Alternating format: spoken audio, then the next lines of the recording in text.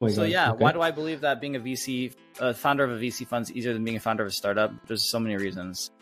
I mean, the first I guess I'll ground myself on is product market fit. It turns out that when you run a venture capital fund, there's very established product market fit. My product is giving money to you as a founder, and it turns out that founders really like getting money from a VC, right? So every other startup that I ever ran, like I've had 5 companies. This is my 5th one right now. Like it took me like 3 to 5 years to find product market fit. And that was like with a lot of resources spent, time, money, to try to find something that finally took off. And it's just lots of experimentation. So, you know, the early days of being a startup founder, the quest is to see whether there is a path to product market fit. And many do not. I'd say arguably most do not find it, right? Sure. So you take away that stress. That's part one. Part two is that there's something a little bit different about having a portfolio of companies versus just one company. When you're a founder, you know, all of your eggs are just in that single company. Like it's toxic. Like even your personal identity often feels tied to the success of this business. That's how I felt. That's never a healthy kind of thing. That's like going to be like a binary outcome usually for that founder. In a portfolio, when you're a VC, we have 500 portfolio companies across 3 funds. So it creates a little bit more of like an emotional balance when you're a VC, because you have like a portfolio of high-risk businesses, not just the one. Welcome to the Undefeated Underdogs podcast, where I unpack and narrate stories of ambitious people who turn obstacles into opportunities. My goal for this podcast is to create a platform to narrate underdog stories and maybe play a small, teeny tiny role in inspiring you. I intend to highlight the underdog mentality and make authentic conversations with people who play the long game, take action with a chip on their shoulder, and convert obstacles into opportunities. Buckle up, as I'll be bringing some authentic founders, VCs, community builders, and content creators who got underestimated their whole lives, and yet they beat all the odds to become insanely successful. Now, today I want to tell you a little bit about our awesome sponsor, Acquire.com. Selling a business is as tough as building a business. As someone who went through this process once, selling my own startup, I know the pain it takes to get to the end zone. This is where our sponsor shines. Imagine this. You're a founder who's built a solid SaaS product, acquired customers, and generating consistent monthly revenue. The problem is, you're not growing for whatever reason. Lack of focus, lack of skill, or just plain lack of interest, and you feel stuck. What should you do? The story I'd like to hear is, you buckled down, somehow reignited the fire, get past yourself and the cliches, and start working on your business rather than just in the business. You start building an audience, move out of your comfort zone to do sales and marketing, and in 6 months, you triple your revenue. The reality isn't as simple.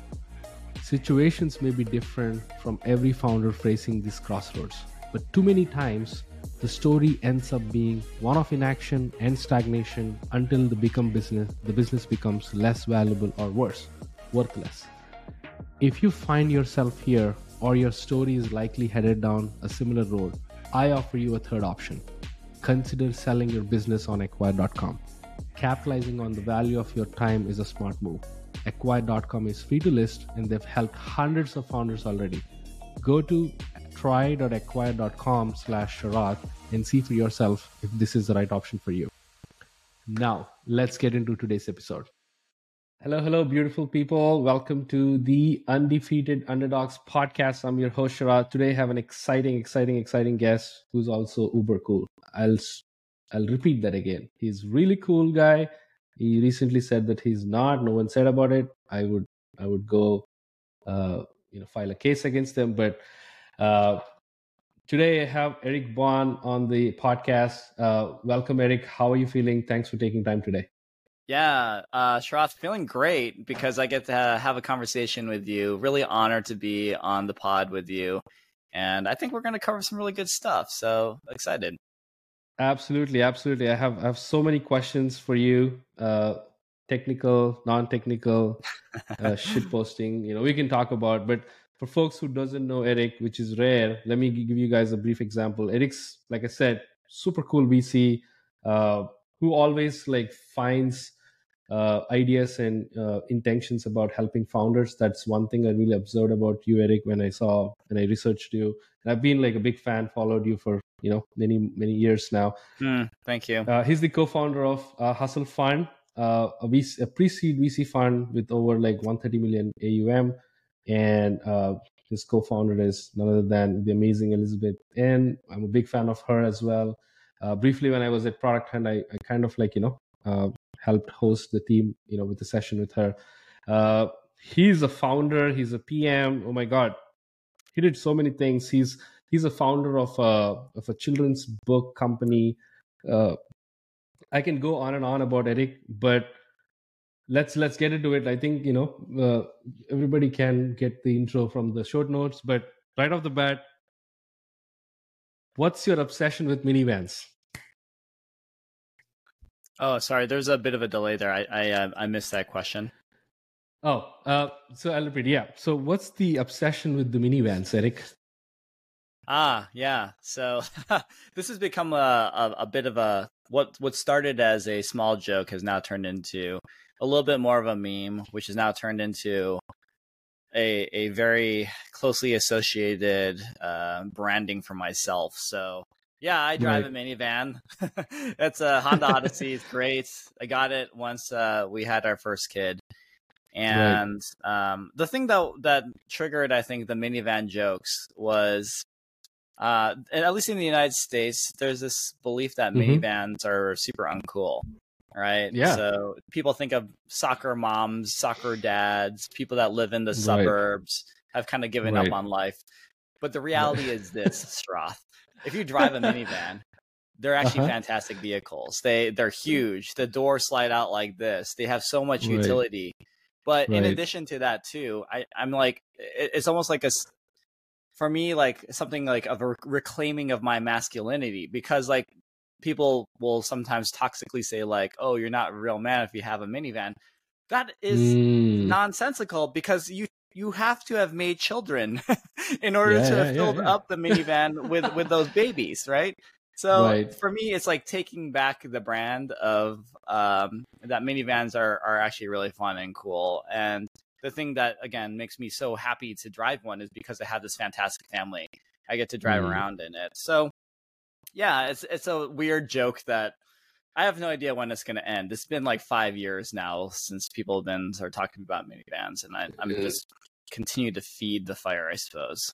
Yeah, you shouldn't drop, in my opinion, as well. I think I love the reason behind it. I think it's not just a cool thing that you're doing because you can get into people's conversation about, everybody loves I wouldn't say controversy, but anything that is unfiltered or like like a hard opinion. But I think I like the reasoning behind it, because kind of want to go against the norm, the stigma, right? So generally it's like it's uphill battle, but of course, I have high trust in you for making it super cool. As a dad myself, I'm expecting our second kid next year, March. Congratulations. Yeah, amazing. So yeah, thank you, appreciate it. We are going to have like two boys. We have a hyper energetic toddler at our house. As a matter of fact, when I was building my previous startup, shout out, my co-founder actually gifted me Hustle Funds 1Z. I couldn't find it. It was lost in the garage somewhere, but I still have it, which I think I tweeted about it like 2 years ago, but I'm sure that we reposted it. We can't resist the cute baby wearing a Hustle Fund onesie. And congrats. I think actually, if you have a really energetic older son, then he's gonna just have the perfect playmate for life, right? To click around, to play soccer with, whatever. Absolutely. I joke with my wife. I'm an introvert, so God gifted me two boys as friends. Well, you can keep going. Anyway, see what happens. Maybe there'll be a girl at some point. Oh my God. My wife will kill me. Let's talk about like parents. I think you're one of those people on Twitter, X, whatever people call it these days, that kind of brings the balance out, right? Like your content is blend of, like you said, you're very proud of family, you're grateful about your family. You talked a lot about, like, how they helped you become better. One of your tweets about, your kid, mentioning about an autistic kid, Hmm. that actually changed your perspective and thinking, and improved empathy. So a lot of your tweets are well balanced. It's not very technical about VC, or these are your hustle tips and whatnot, but it's also like you bring the human side of it. So talk to me about your family.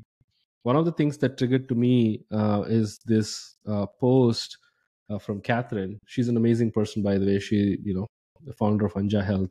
She was on Mm. my other Oh yeah, of podcast course. about One of our founders. Yeah. bonding with, yeah. So bonding with the kids. So my question is, like you said, it takes time with bonding with, kids.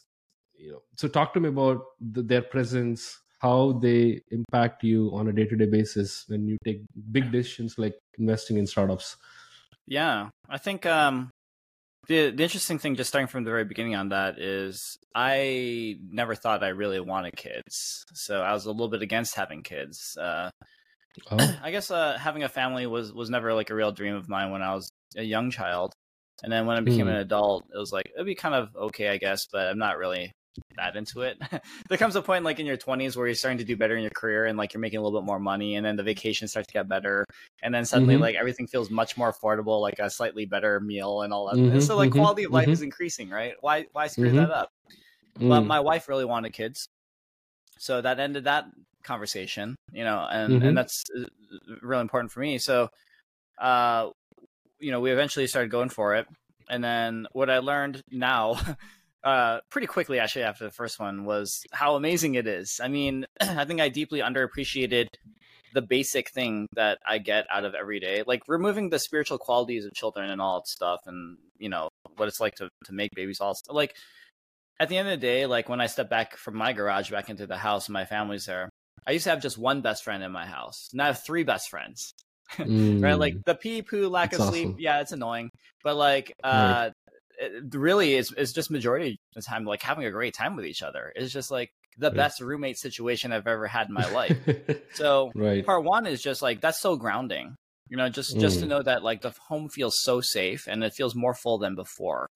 Mm. I think the second thing too is, or they're constant. Kids are a constant reminder to you of what really matters in Right. this life, and they don't give a shit. They never ask about like how did it go Yeah. with that LP pitch or that podcast with Sharaf. Like they're not going to Right. ask those questions.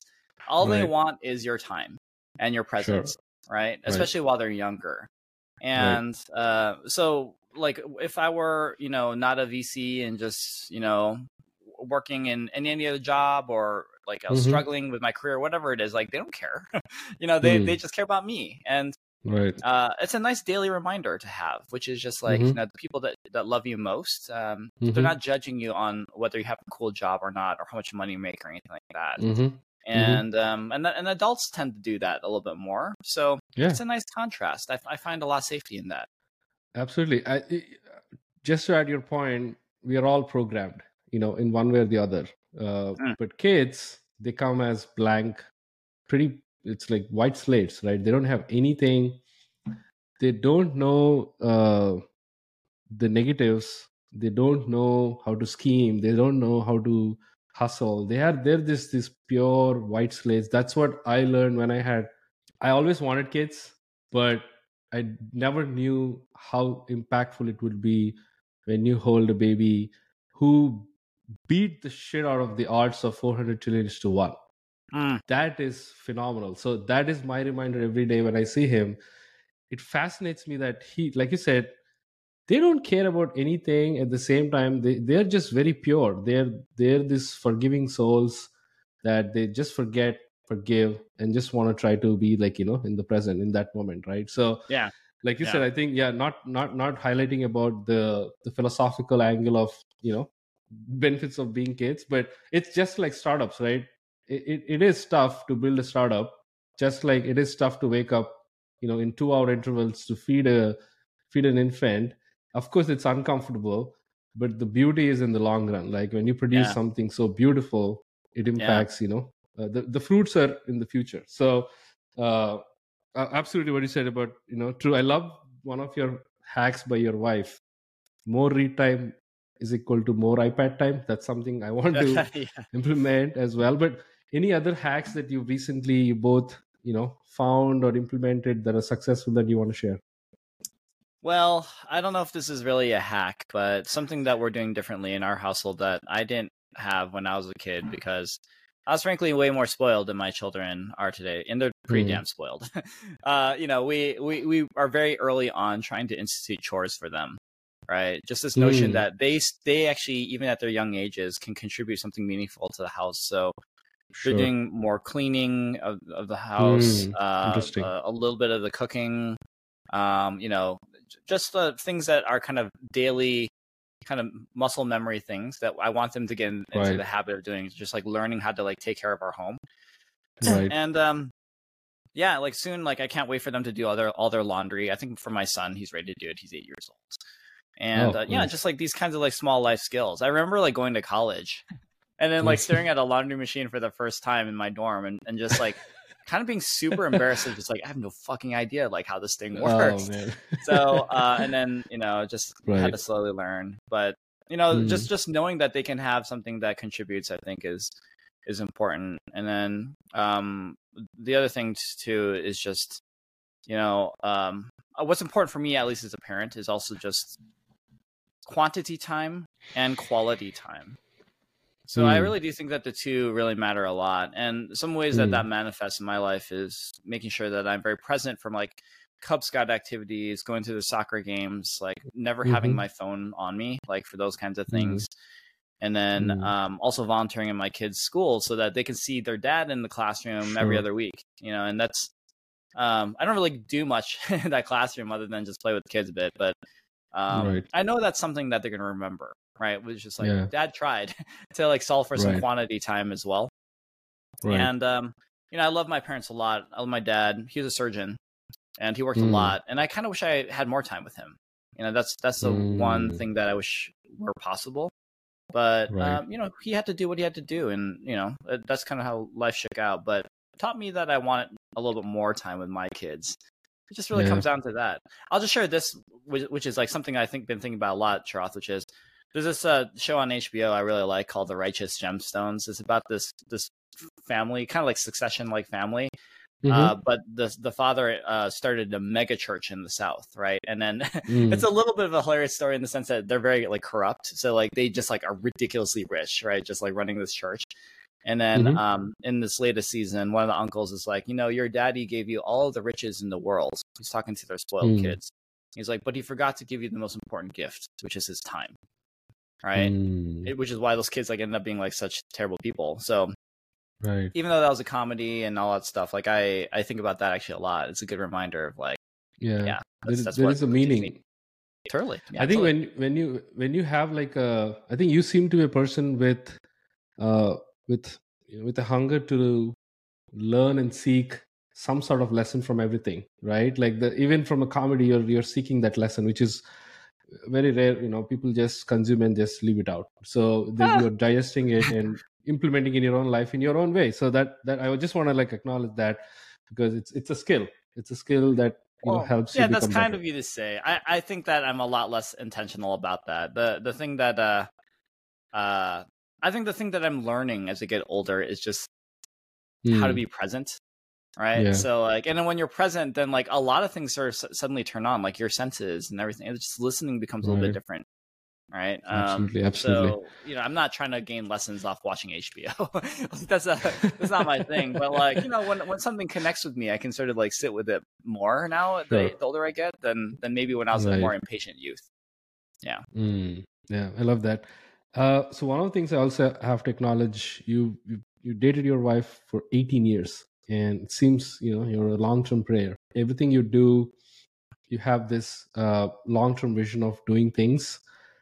Where did you develop that? Like with from your parents, or do you have any influence for that thinking? Yeah. So clarifying, I'd been with my wife for 20 years, and then we've been married for 14. But yeah, of course we're still dating. Yeah, So like yeah, yeah, 20 years of yeah. dating right there, and you know, um, in terms of just like the patience for long things, I mean, I'm a naturally, I think I was a much more impatient person before.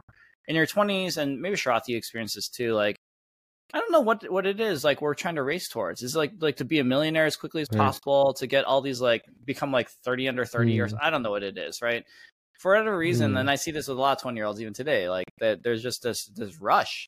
You know, people want to just drop off out of college to just do their thing, and then you know, as I've been aging, I've been realizing like, what's the rush, right? Just like, you know, just enjoy the journey a little bit more. And also, you know, when it comes to things that compound, you know, compounding just like really starts to shape itself like towards the latter part of your career or your life, and in terms of the habits that you develop. I mean, there's like that famous statistic, I think I'm gonna botch it, that like Warren Buffett like made something like 90% of his wealth in like after 60 or something like that. Right. I mean, that was a lot of sort of patient operating behind like a strategy that he had, and then like he made like gazillions of dollars very rapidly through exponential compounding.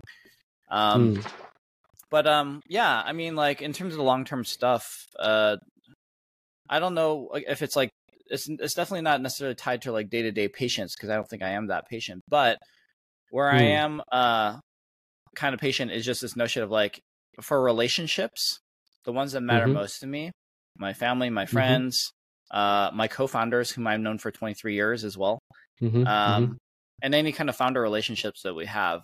I know that it's a long time commitment. Like when I invest in a founder today, I just made a commitment right before this call. In fact, like that's gonna be a 7 to 10 year journny before that person can IPO.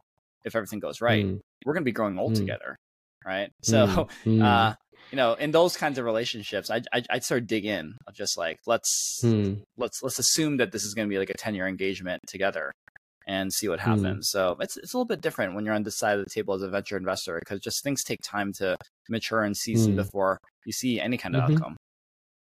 I think by nature or by default, the nature of a VC should be, I'm placing a bet and it will, you know, come to life in, like you said, you know, 7 years, 10 years, probably, you know, even longer. I feel that relationship mentality is by default is inculcated. So follow-up question, in your opinion, what do you see that strengthens a relationship, be it with founders, be it with your colleagues, you know, be it with family? What is like that's something that really triggers you, you know what, I have to push myself to do even more? I think it's just always trying to find ways to be more present. So there's some bad habits I've developed when I was younger as a founder, which is, well, maybe this even started when I was a kid. So around 6th grade, I made a decision that I'm going to be a great student. I remember this because like I was kind of like a popular kid. I had like a couple of troublemaker friends, not big troublemakers. And, you know, I could start to see the world starting to diverge of just like, there's one path where like I can try to be a funny, popular kid in 6th grade. And then there's another path, which is just like, maybe there's something bigger than what I can see in front of me growing up in Michigan, like a bigger world out there. And I quickly connected the dots of just like, you know, if I can get into like a great college somewhere, it seems like there's like a very big adventure ahead that would also open up. And so I chose the path of just becoming like a really great student. And then like with a singular goal of just like, I got to get out of Michigan. I'm going to go to a great school. And then like, we'll see where life takes me after that point. And as a result, I became like very, very disciplined. You know, those are when I think I started to develop my habits around never procrastinating, just like pushing really, really hard when it comes to, at the time, academics. Where that started to translate for me in my founder career was, I quickly noticed actually just as a young adult that there's a quality that's missing in almost every single professional that I've seen. I'm talking about like 98% of the people I work with, which is fast response. You know, like if someone puts in a request, do they execute it? And then do they respond quickly? Execute well and then respond quickly. And there are just certain people that I'm sure you work with, Sharath, which is like you send a note to them and then you have full confidence just going to be executed, and you just like, it leaves your mind. You're like, I have no worries about this thing. And then there's a lot of other people I'm sure you work with where you're like, I'm going to send them this request, but I know I need to like follow up with them to sort of like push them and push them and push them. I actually think that's more of the default. So in my first company, I would respond to every single message within 1 hour for 2 years. I was running a discussion forum at the time. It was in my first company. So that basically meant that it was a 24-hour on-call.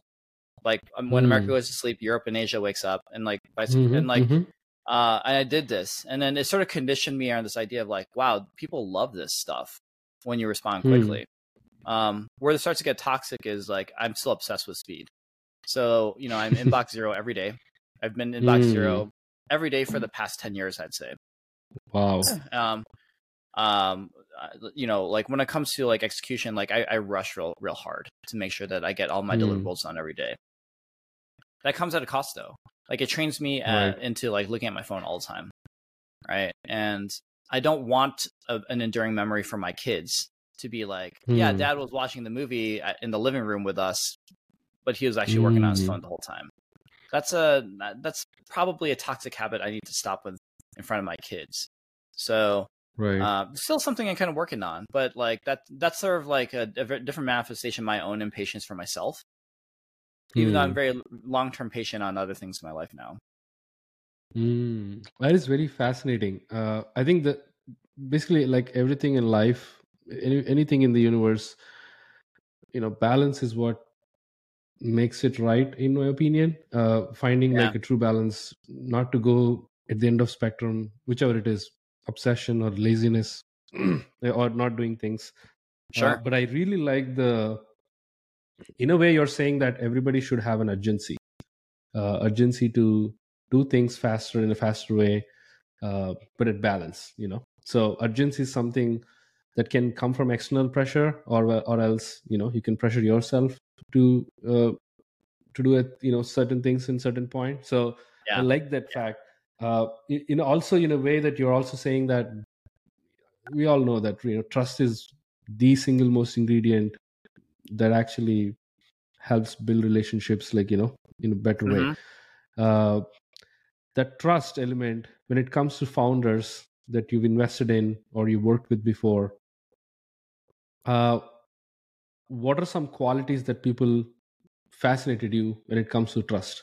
That these are some things that exhibited that actually, like you said in your words, made me again a student of learning from them. Yeah. Well, I think consistency of follow-up is the thing that starts to show real trust with me. The very best founders I work with on a monthly, maybe on a quarterly basis, send updates like on the dot. And the quality of the updates is showing everything. It's like the good, the bad, where they need help, where they might be succeeding, whatever it is. It just feels like a fully vulnerable kind of like a update. And what I find is just like that kind of consistency matters a lot. But of course, the nature of just vulnerability matters a lot to me too.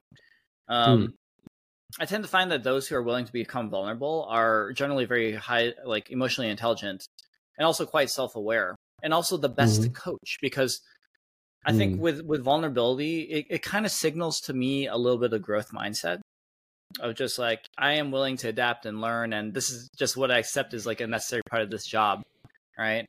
And you got to have a growth mindset, I think, in order to make it to the very top of Silicon Valley. So yeah, those are sort of things that sort of demonstrate to me. It's just like that consistency of follow up on the dot, that vulnerability. And from there, I think it's a really good baseline to trust. But one thing that I also do to try to like start a trust driven relationship with our founders is when we offer cash to a founder and they accept it, I walk them through a social contract for how Hustle Fund engages with its founders to see whether they're down to work with us. And if you're open to it, Sharath, I'm happy to actually share what the social contract looks like. Yeah, absolutely. Okay. Absolutely. Yeah, so let's please. pretend you just took money from us, right? So I'd say this is usually our first meeting right after the money's been wired. I say, yo, Sharath, thank you so much for saying yes to Hustle Fund. I'm really excited about this journey ahead. And the way that we operate with our founders is through a social contract that we set up that has 3 parts. So the first part is, I'm going to commit to blunt honesty and feedback to you, but please assume it's coming from a good place in my heart. Mm. Your time is really valuable. And I always want to make sure that we can just get right into the heart of what's going on and, Mm-hmm. have a very honest conversation about it. But of course, this is a reciprocal relationship. But assuming that's Mm-hmm. from a good place in our heart is important because we all want the same thing, which is for this company to be incredibly successful. So that's part one, is that blunt honesty and feedback, good place in the heart. Second part is whenever we speak, whenever we meet, Sharath, I'm going to assume that things are going badly. It's not to say that you're a bad founder or that the business is bad or anything else is necessarily bad, but even for like the best companies I've ever run, 95% of the time it felt like shit. I mean, like, there's always a house of cards that you're building where it could collapse at any moment. A key employee leaves, a key client is churning, something that feels existential all the time. There's always a big problem to be solved. So when we jump into the call, let's just get right into problem solving mode and figure out what the biggest blocker is that can help you unblock. Now, 5% of the time, from the 95% of the time feeling like crap, like it feels amazing, like that little minority time. And that's kind of probably why we do this business, because of that existential high, of course, that you can receive as being a founder. But anyway, I'll assume that things are going badly in our call. So blunt honesty and feedback, we'll assume that things are going badly whenever we meet. And then the last part of our social contract is, Sharath, you have permission to lose all of our money. And we didn't invest for you to lose money. And in fact, I don't think you're going to lose our money. We invest because we think that we're going to all profit together. But if we uphold our social contract together, we tried really hard. We were transparent and vulnerable and honest with each other along the way. Lots of feedback. All the effort was there, but it still doesn't work out. That's okay. Just come back to us when you're ready to start another company, and we can try it again. And if that one doesn't work out, that's okay. Just come back to us again. And we can work it out. Because what I've learned in my life is just that if you treat life like a multi-turn transaction, which it is, a winner will eventually win, right? So sometimes it takes a couple of tries before you get there. So that's the three parts: blunt honesty and feedback. We assume that things are going badly when we meet, and it's okay for you to lose all of our money. So anyway, that's what I say to founders. And the reason why I like saying it to founders is, A, it comes from a very sincere part in our hearts. Like, we believe everything that we just said there. But B, it sort of sets a good tone that we can be safe with each other, right? Right. And I didn't feel that way with my investors. I felt like I was trying to please them. It was like having a bunch of Caesars. They're just like judging me, right? Like I was in their service. That's not the way that this business should work. Like, if I'm your investor, I'm like any other service provider to you. I'm providing you capital, knowledge, and networks. Like Gusto is providing payroll services. Like First Republic is providing banking services. Like we should all be in your service as a founder. So that's a big reason why I think Hustle Fund exists. It's just like, I just felt like it was a really flipped social contract for a long time when I was a founder, and it should be. I absolutely love what you said. I think I wish many employers and many people are like this. I would say like 100% of the folks who work in tech, just in general in life, are so upfront, because it's a very healthy way of dealing things, rather than cupcaking, or like really like adding a level of another layer, which is very bad to even handle, right? It would be best to actually have a face-to-face conversation with all the cards on the table, instead of hiding the negatives or the trump card, or whatever the things that people generally use to behave like in an abusive way. So Eric, that was amazing. I got chills when you said about the last point. I think the first two were kind of well known in the industry. Very few people either, though they practice. But what an amazing way to portray the third point, which is you are open to have an exit. You're giving an exit door. That is phenomenal. Like, because now you're literally lifting the pressure from the founders and giving them all the resources, all the power to go 100x. Because if people have that money as a pressure, like I don't know, but like ton of people, they just fail because they have their what do you call accountable, which is good, but it's sometimes bad as well, right? Like I love the 3 points which you said. I love the exit door more importantly than of course the two are very important. I think in a way you have that service minded leadership or servant leadership that you bring to the table as we see. how popular is it among the VC industry, in your opinion, and what is something that VC should work on? Interesting. I think as a stereotype, it's not that common. I mean, there's two ways you could be a VC. All right, one's easier than the other. So version one is this, which I'm convinced more and more is the game that a lot of VCs are playing. Is you and I start a fund. We decide that we're really good fundraisers, and we decide to raise $1 billion out of the gate.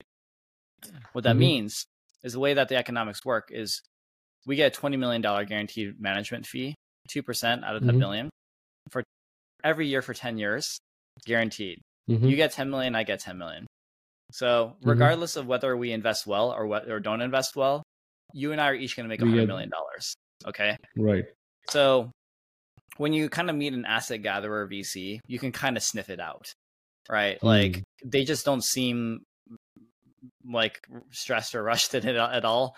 They're constantly traveling to Davos or whatever bullshit location.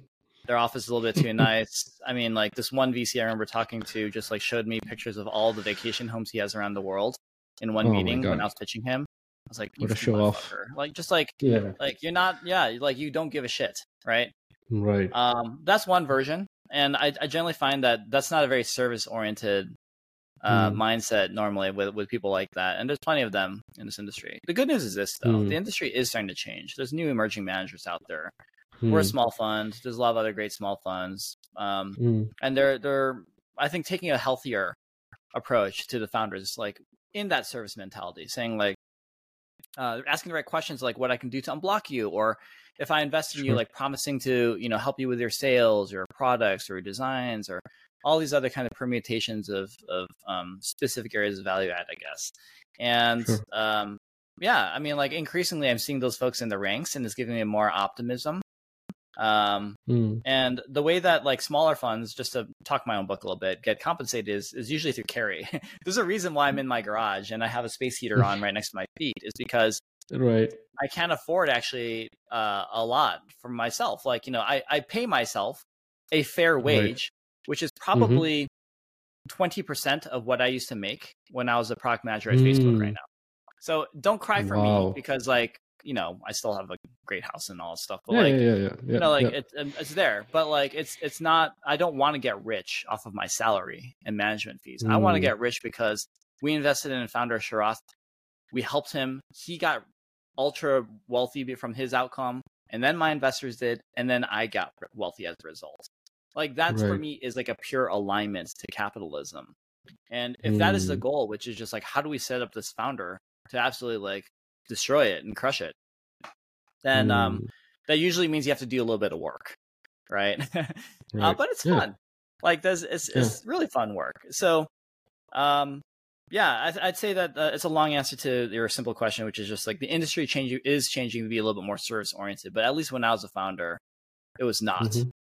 It sucked. I think that's why you're building a fund, because just like any other founder, or before becoming a founder, someone will work for someone, and they feel terrible when they're working with someone, and they find it very irritating that they go to a point where they want to build their own stuff, solve their own problem, and put it out. I think, to me, that is my biggest motivation. I build things for myself and put it out, because I'll be my first user. Hopefully people join me. That's good. If not, that's fine too, because I am using my own thing, right? I do this podcast selfishly for me, because I want to learn from the speaker or the guest. If it helps one more person pick brain from Eric, oh, wow, that's phenomenal. That's impact right there. So I'm already doing something impactful for myself. I think I love founders, VCs. For example, Ryan Hoover, who I admire so much, Weekend Fund. Good friend of mine. Yeah. Ryan does the same thing. He builds things for himself. He does the fund for himself because he find, a kick in it, right? So appreciate people like that. I don't want to ask questions about what you look in a founder, because you create content a lot on Hustle Fund's YouTube channel about like what you look for, founders or startups. That's for, that's there. But one thing I really want to ask, you tweeted about this, being a founder of a VC fund is much easier than being a founder of a startup. Why do you think that? Yeah, that one actually got a little bit of controversial responses back. I got some pretty Mm-hmm. angry direct messages, in fact, from it. Oh my So God. yeah, why Okay. do I believe that being a VC, founder of a VC fund is easier than being a founder of a startup? There's so many reasons. I mean, the first I guess I'll ground myself on is product market fit. It turns out that Mm-hmm. when you run a venture capital fund, there's very established product market fit. My product is Mm. giving money to you as a founder. And it turns out that founders really like getting money from a VC, right? So Mm. um, every other startup that I ever ran, like I've had 5 companies. This is my 5th one right now. Mm-hmm. Like Mm-hmm. they it took me like 3 to 5 years to find product market fit. And that was like with a lot of resources spent, time, money, to try Mm. to find something that finally took off. And it was just lots of experimentation. So, Mm. the early days of being a startup founder, the quest is to see whether there is a path to product market fit. And many do not. I'd say arguably most do not find it, Mm-hmm. Mm-hmm. right? Sure. So you take away that stress. That's part one. Part two is that there's something a little bit different about having a portfolio of companies versus just one company.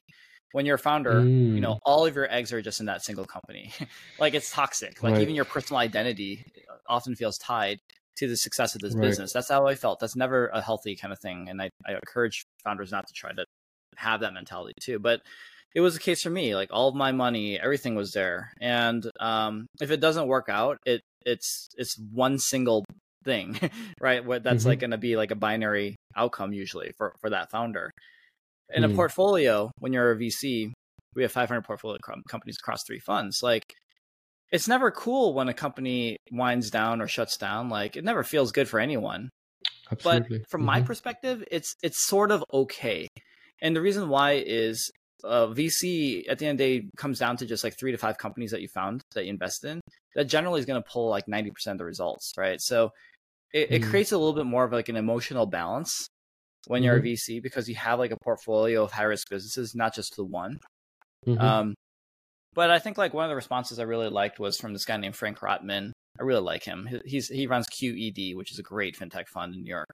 And he's like, yeah, like at the end of the day, though, whether you're a founder of a VC fund or founder of a startup, if you're going to try to be the very best of it, it's always crazy hard. And I think that's actually Mm. always true, right? In any discipline, like whether you're a founder or even like working in a day job, like if you're going to try to be like the very best, like within the top 1%, that Right. requires crazy good effort. Um, Right. and being a founder is just of anything. I don't care if you're a VC fund, a startup, or just like, making a cool like e-commerce store for ceramic mugs. Mm-hmm. It's just way harder than any other day Yeah. job that you can have. Like by an order of magnitude, I would argue. Yeah. So Absolutely. not easy, but the degrees of easiness are quite different in my view between VC Right. and startup at least. Mm. And what lessons have you learned as a founder that you're implementing as a founder of a startup? Are you implementing as a founder of VC fund? I think the biggest tool is empathy. Like when you're a founder, it's super lonely, right? Like mental Mm. health is actually something that is like a serious problem, right? Mm-hmm. And you might have a co-founder that you can talk to, and that Mm-hmm. helps. And I have 2 great co-founders to sort of talk about these things. Mm-hmm. You might have a Mm-hmm. great spouse, significant other, friends, but even with a Sure. spouse and significant other, unless they're founders too, it's Mm. very difficult for them to understand what this life is like, right? So I think the first question I always ask a founder in our portfolio whenever we meet, I go, Sharath, how's your mental health? That's the first question I Mm. always ask every single one of our founders, right? Right. What I like about that question, it's not like, how are you doing? Which you always gets bullshit response. It's like, good, Mm. right? Like people that are fine, or, like, Yeah. Yeah. how's Yeah. your mental health is a little bit more of a back foot question where like, you shouldn't be bullshitting me on that one. And Sure. I love that our founders are very honest about this. So like, it's really bad Sure. right now, or it's excellent, but Mm. like, rarely do I hear excellent. So that's part one, is like the empathy.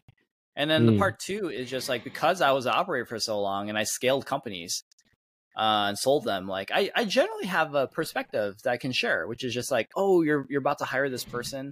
let me talk to them. Like I've hired like so many engineering leads. Like I'm happy to help you close this person. Or if you have to fire someone, I've done a lot of firing too, just like share advice. And first time founders are really nervous about that kind of stuff. Or, digging in on, I was a product manager for a while too. Like, like, let me take a look at like how you're designing these workflows and like, and all that stuff. So there's a little bit of that operating sprinkles I can like put out there. But at the end of the day, like my core job is just making sure that, I'm an asset allocator, right? Like I don't get that deep into that kind of stuff, but making sure that the founders feel seen and heard, of just, how hard this stuff is, I think is a small, subtle kind of psychological value add that I try to provide too in a very authentic way. I think an investor is more than someone who gives money. An investor, after listening to your answer, is a coach. It's like literally an NBA basketball coach or an NFL or football coach who have a group of guys or girls, founders, who wants to be at their greatness, and the coach's job is to enable that greatness by providing resources, playbooks, plays, or whatever it is. Like, you're sharing your experience and being really empathizing with them. Yeah, but I don't think that's I don't think that's a very consistently agreed on perspective, Sharath, right? Like a lot of VCs I know don't come in thinking like, I'm going to be a coach to this founder, right? Like I don't think that's as common a use case as you might think. Why do you think that? Why do you think, and why do you think people are not being a coach when the job itself demands being them as a coach? Well, because it takes work. I mean, like at the end of the day, like if you're going to be really cold about it, like if I gave you the money and I'm on your cap table and I have the ownership that I want, then like that's there forever, right? Like why do I need to help you? I mean, I'm not speaking for myself. I'm speaking like a very like negative like perspective that some people hold. Sure, yeah. And like and the downturn has been really interesting for me because there are some VCs that I will not name that have a great brand that have done jack shit in serving their founders. Like we don't sit on any boards, but like, I mean, I see how hard my colleagues, Elizabeth and Sheehan, they work, and myself too. And the conversations I'm having and trying to like engineer like all sorts of very interesting financings or like trying to fire sale acquisitions for companies that are struggling. And I'm like, this board member who owns like 20% of this company isn't doing anything. Right. And it's like a constant disappointment in seeing that. And I think the reason why is just like, why work? I'm too busy. It's August, I'm in Europe right now. Nice. And I'm just like, we're doing your fucking work for you then. So it's, and I felt that way too as a founder. It's just like, man, like these VCs aren't signing up to do anything except for just like sit on cash that they gave me. That's a bit of a rant. Almost like, no, it almost feels like you're describing a bank officer who puts money at an interest rate, and if you don't pay, comes back at you saying that, hey, where is my money? Where is the payment? But doesn't help you like your business or the thing you grow. If you're buying a house using that bank loan, they don't come tell you like, hey, these are the things you should avoid when you do a fencing, for example, just, for that analogy.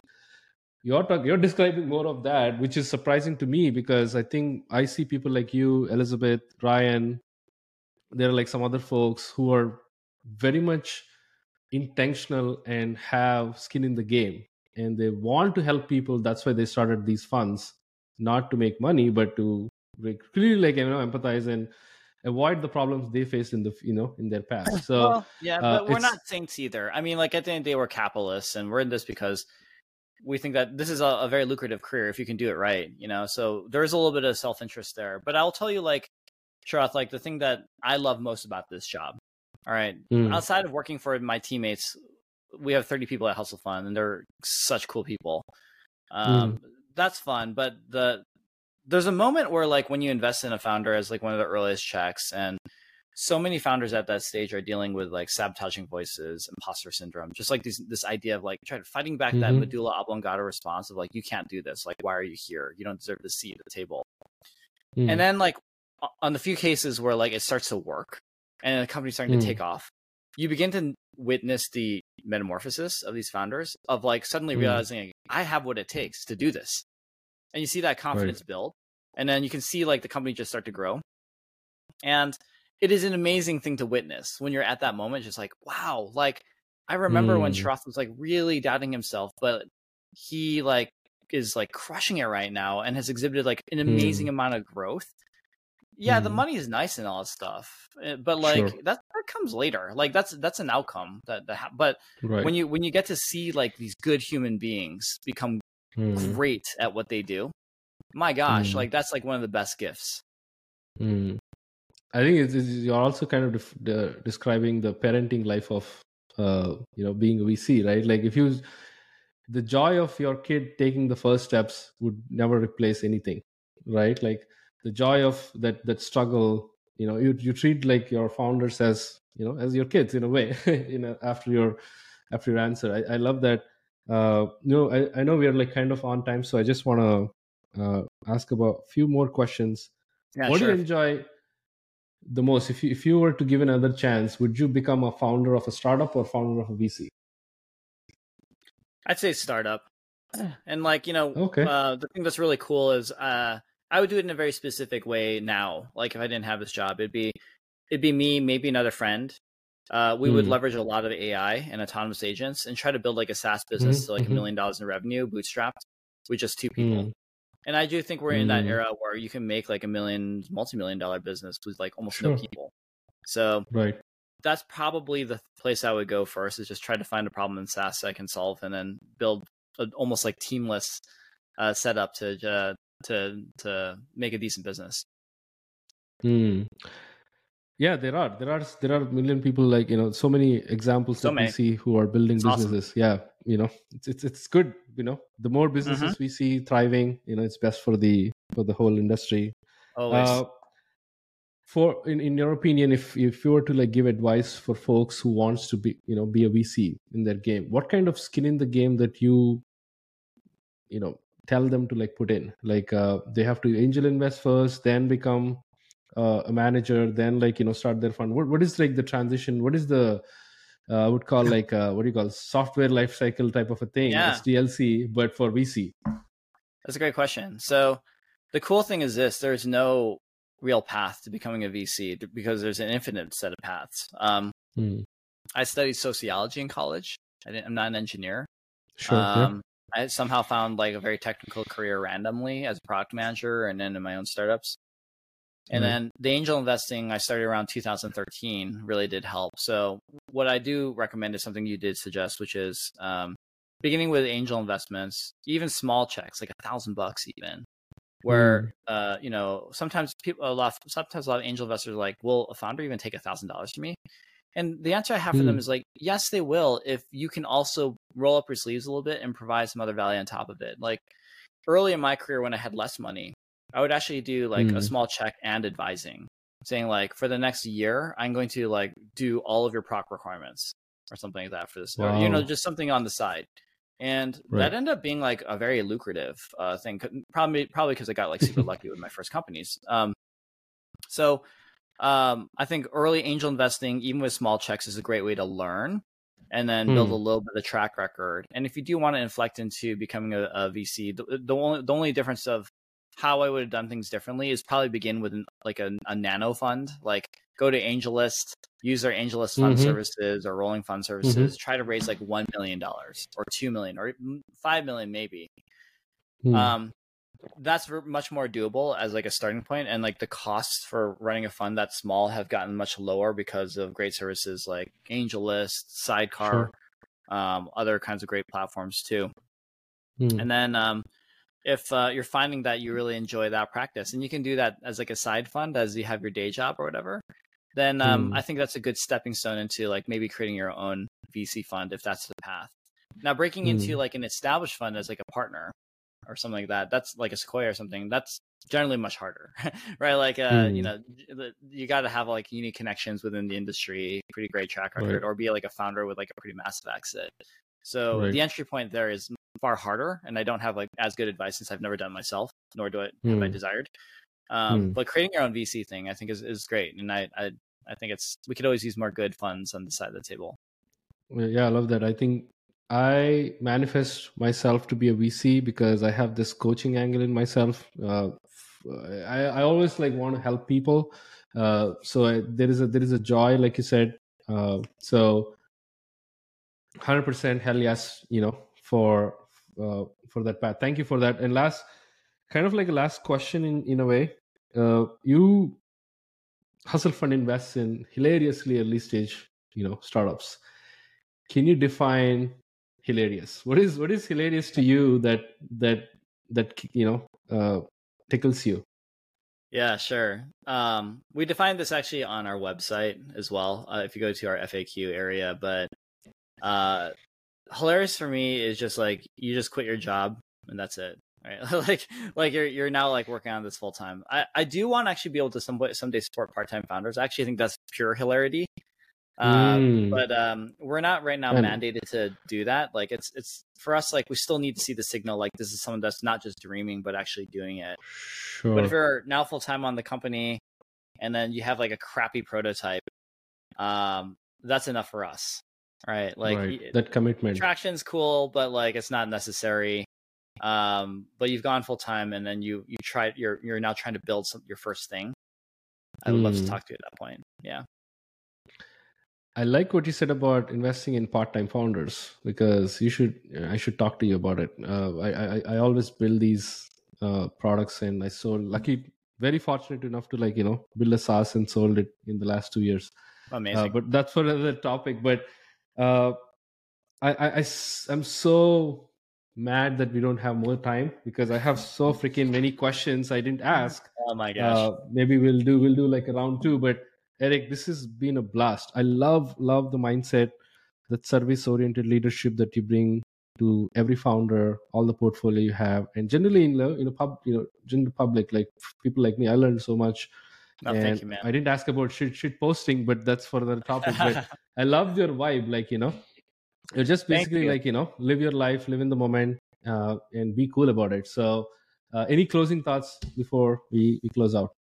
Yeah, I think the first and foremost, just Sharath, thank you so much for allowing me to be a guest on your podcast. This service that you're also providing to these questions are great because they invite a lot of vulnerability for folks to understand. I think like some of the underlying motivation a few clicks deeper. So really grateful that you gave me this chance to be on your podcast. And yeah, we can go into round two at another time if people found this first part kind of interesting. And yeah, I think the last thing I'll just mention to any founders who are listening is a reminder of quantity time and quality time. It's very easy to view everything as an opportunity cost of like, should I go to this movie with Sharath or can I work like 3 hours instead? And I did this for like so many years of just like starting to turn everything into opportunity cost. And I got to say that, life moves much faster than you can imagine. And, I just hope that people can just enjoy the process and journey a little bit more and find some time for slow thinking and taking a rest, because that's actually ironically going slow allows you to go faster. I'm a really big fan of like high performance driving. And they always say there's a saying which is just like slow is smooth and smooth is fast, right? So like when you're actually learning to drive really quickly, the instructors are actually trying to make you go slower, actually slowing down your movements, getting your hands a little bit lighter, trying to get a little more smoothness versus like focusing on just like gunning the throttle.